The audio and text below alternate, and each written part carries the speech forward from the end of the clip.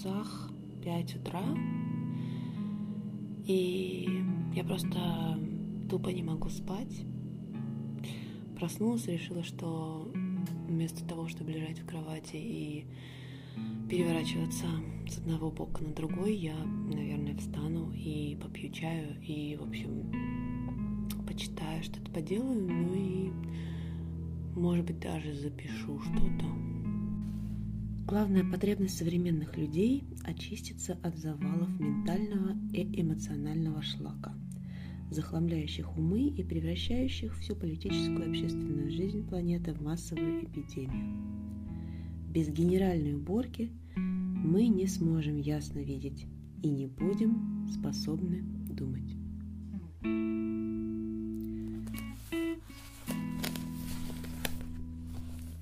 Я вчера потеряла сумку,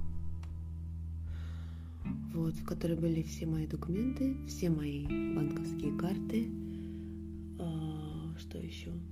Я, в общем-то, ехала в налоговую сдать документы, вернее, не сдать, а получить документы о закрытии своего ИП. Эта налоговая находится черт знает где. Ехать туда очень неудобно. Я это просто не люблю. Не люблю это место. Ладно. И вчера я была очень расстроена. Я расстроена, на самом деле, уже почти 2 недели. Мы потеряли друга, и со мной происходят какие-то там метаморфозы внутренние, что я могу заплакать, что я могу просто находиться не здесь, совершенно никак это не контролируется. Я дала свободу, дала волю своим эмоциям. И когда у меня не сильно загрузочные дни, оно особенно проявляется. В общем, вчера так получилось, что я, видимо, от невнимательности, от этой своей задумчивости или какой-то даже разбросанности, не знаю. Но явно мне было, в общем, не по себе. Я, скорее всего, забыла эту сумку в автобусе. Причем дошла до офиса без нее. Вообще даже не заметила, что у меня, в принципе, на плечах ее нет. Вообще, как это, я не понимаю сейчас. Как это возможно? Но, видимо, возможно, потому что сумка у меня была легкая. Еще прикол, что в этой сумке у меня была книжка Брене Браун «Как стать сильнее». Это прям ирония всей ситуации. Потому что когда я дошла до офиса, нужно было взять талон и ввести данные паспорта. И я такая: где моя сумка-то вообще, ребята? У меня сумки нет, боже мой, что делать? И единственное, что у меня был телефон, который был почти разряжен, и карта транспортная, на которой не было денег. Что делать? Я, конечно, на панике начала искать. Пыталась вспомнить, на каком автобусе я ехала, потому что я этот район вообще не знаю. Но какие-то детали, конечно же, я знала, на какой остановке я вышла и так далее. Я поехала сразу, нашла каким-то образом этот автобусный парк. Там мне сказали, что если что-то найдется только вечером, еще много-много-много всего. В итоге я кое-как добрела до метро. Там пошла в полицию. В полиции заполнила заявление. Вообще очень 2 милых молодых человека. На вид довольно суровых, а в душе очень даже приятных и очень человечных. Они мне помогли составить заявление, дали зарядку для моего телефона даже. Я поняла, что на самом деле они не такие все уж и ужасные. И в общем, мне обещали позвонить. Но дело не в этом. Дело не в этом, а в том, что, конечно же, я сильно расстроилась. Вот, но с другой стороны, меня это как-то спустило на землю. Меня это как-то приземлило, этот факт, что я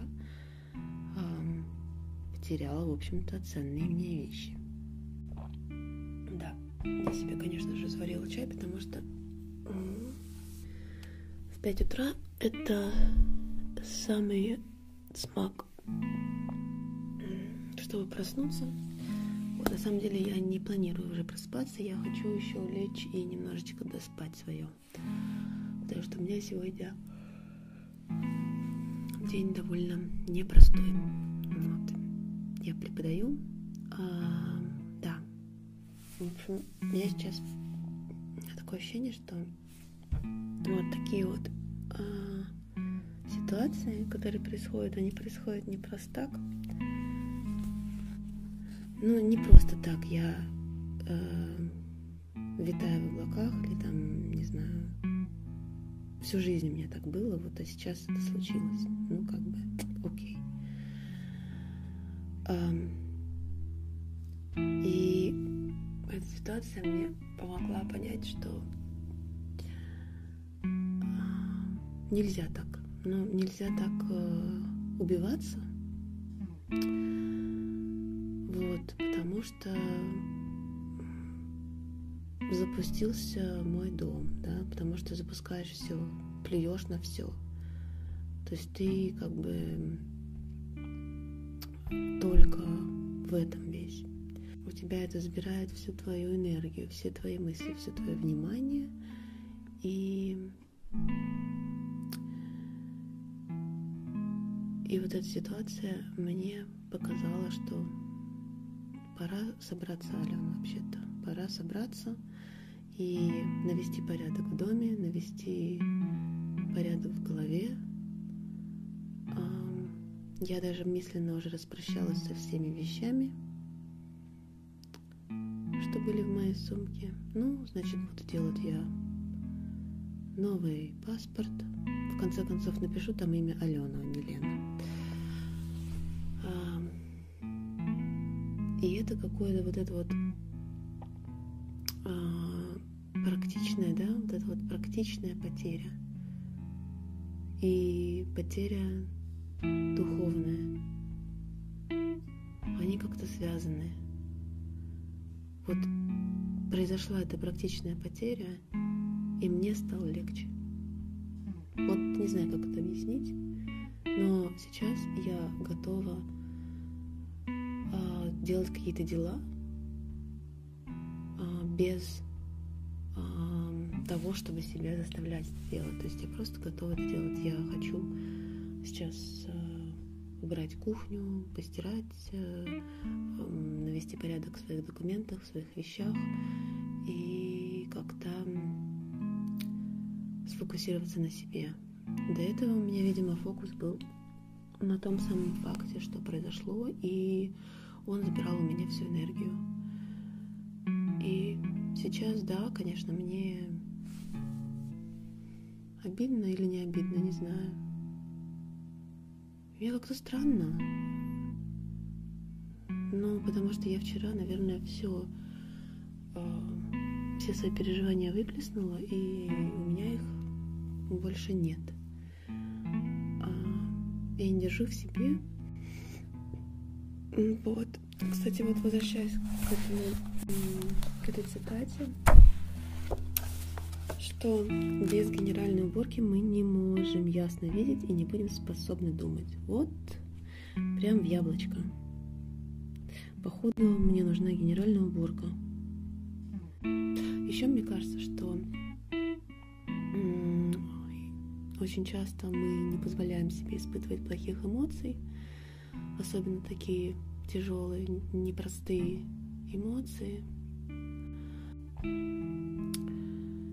И в этом-то вся беда. Ну, а если мы позволяем, то мы думаем: ой, ну мы же, как мы можем это испытывать вообще уже, ну, попереживали 2 дня, ну 3, ну неделю, ну куда же опять-то переживать-то, ну хватит уже. Ну что ж, не родной же человек прям. Что же будет, если родной человек такое случится с родным? И вот эти вот мысли в моей голове, они, конечно, не добавляют какого-то желания как-то себе помочь, потому что, как бы ты не видишь никакого выхода, как только пережить это и все. Вот, я не знаю, ребята, вообще, как надо переживать такие ситуации, но каждый это делает по-своему. Я поняла, что у каждого свои там ups and downs, и у каждого кто-то вначале очень сильно собирается и делает, что необходимо, и потом до него доходит, что произошло. А кто-то, наоборот, впадает в ступор и несколько дней просто не может понять, как так случилось, и потом собирается и помогает тем друзьям, которые, в общем-то, в тот момент находятся в тяжелом состоянии. Наверное, так все устроено, и слава богу, что все мы разные, и что мы можем друг другу помогать в разные периоды времени.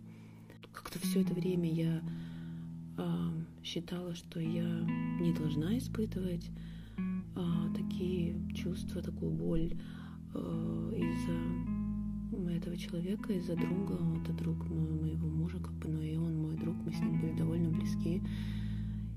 И такая потеря, в общем-то, да, очень серьезная потеря, но не настолько, чтобы мне прям так убиваться, да. Но что поделаешь, если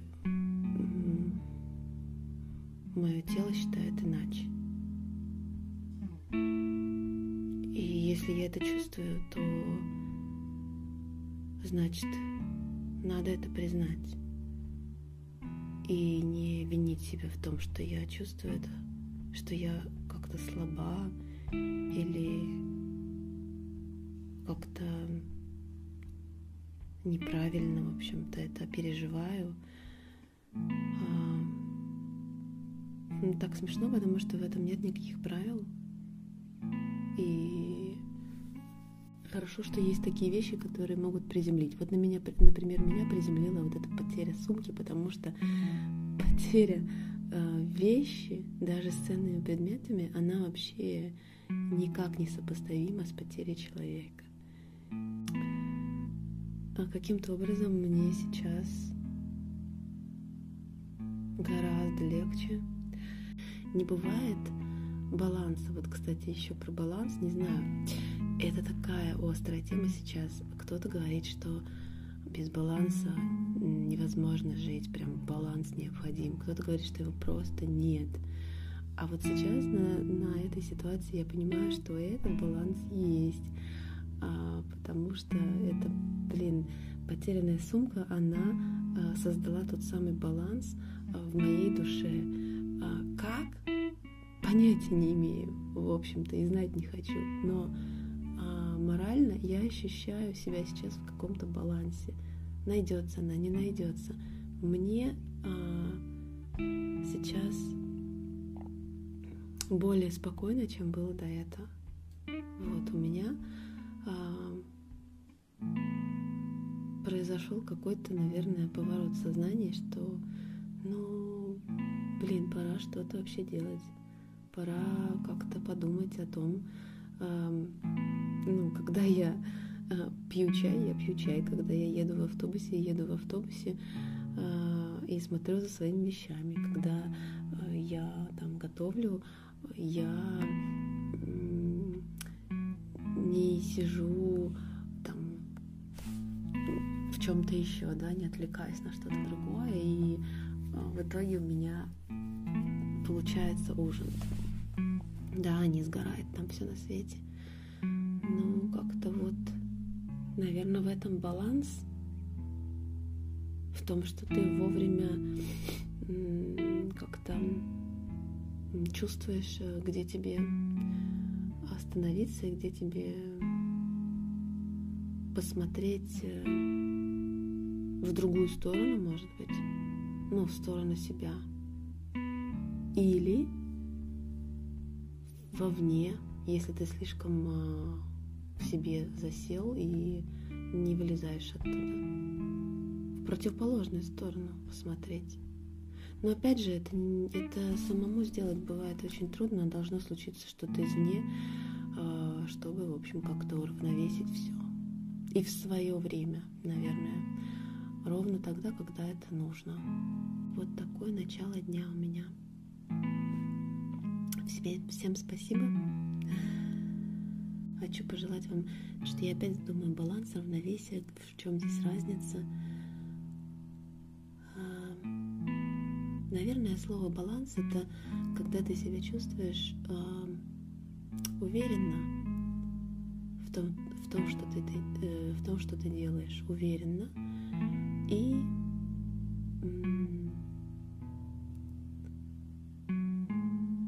тебе приятно то, что ты делаешь, и тебя не разрывает на кусочки. То есть ты, наверное, все-таки баланс, он очень как-то сопряжен с mindfulness, да, с тем, что ты отдаешь себе отчет, что ты вообще делаешь в моменте, и насколько тебе в нем хорошо или плохо, насколько тебе в нем комфортно, или тебя просто что-то травит, да, что-то тебя колет, тебе неуютно, неустойчиво. Вот, так сойди ты с этой неустойчивой дорожки, да? Просто почувствовал и сойди. Вот и все, вот и весь баланс, как мне кажется. К себе надо прислушиваться просто.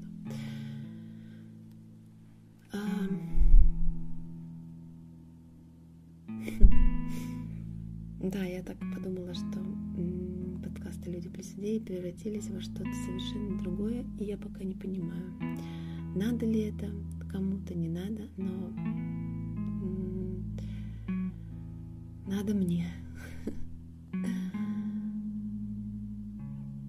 Вот. Спасибо, что вы со мной. Пока.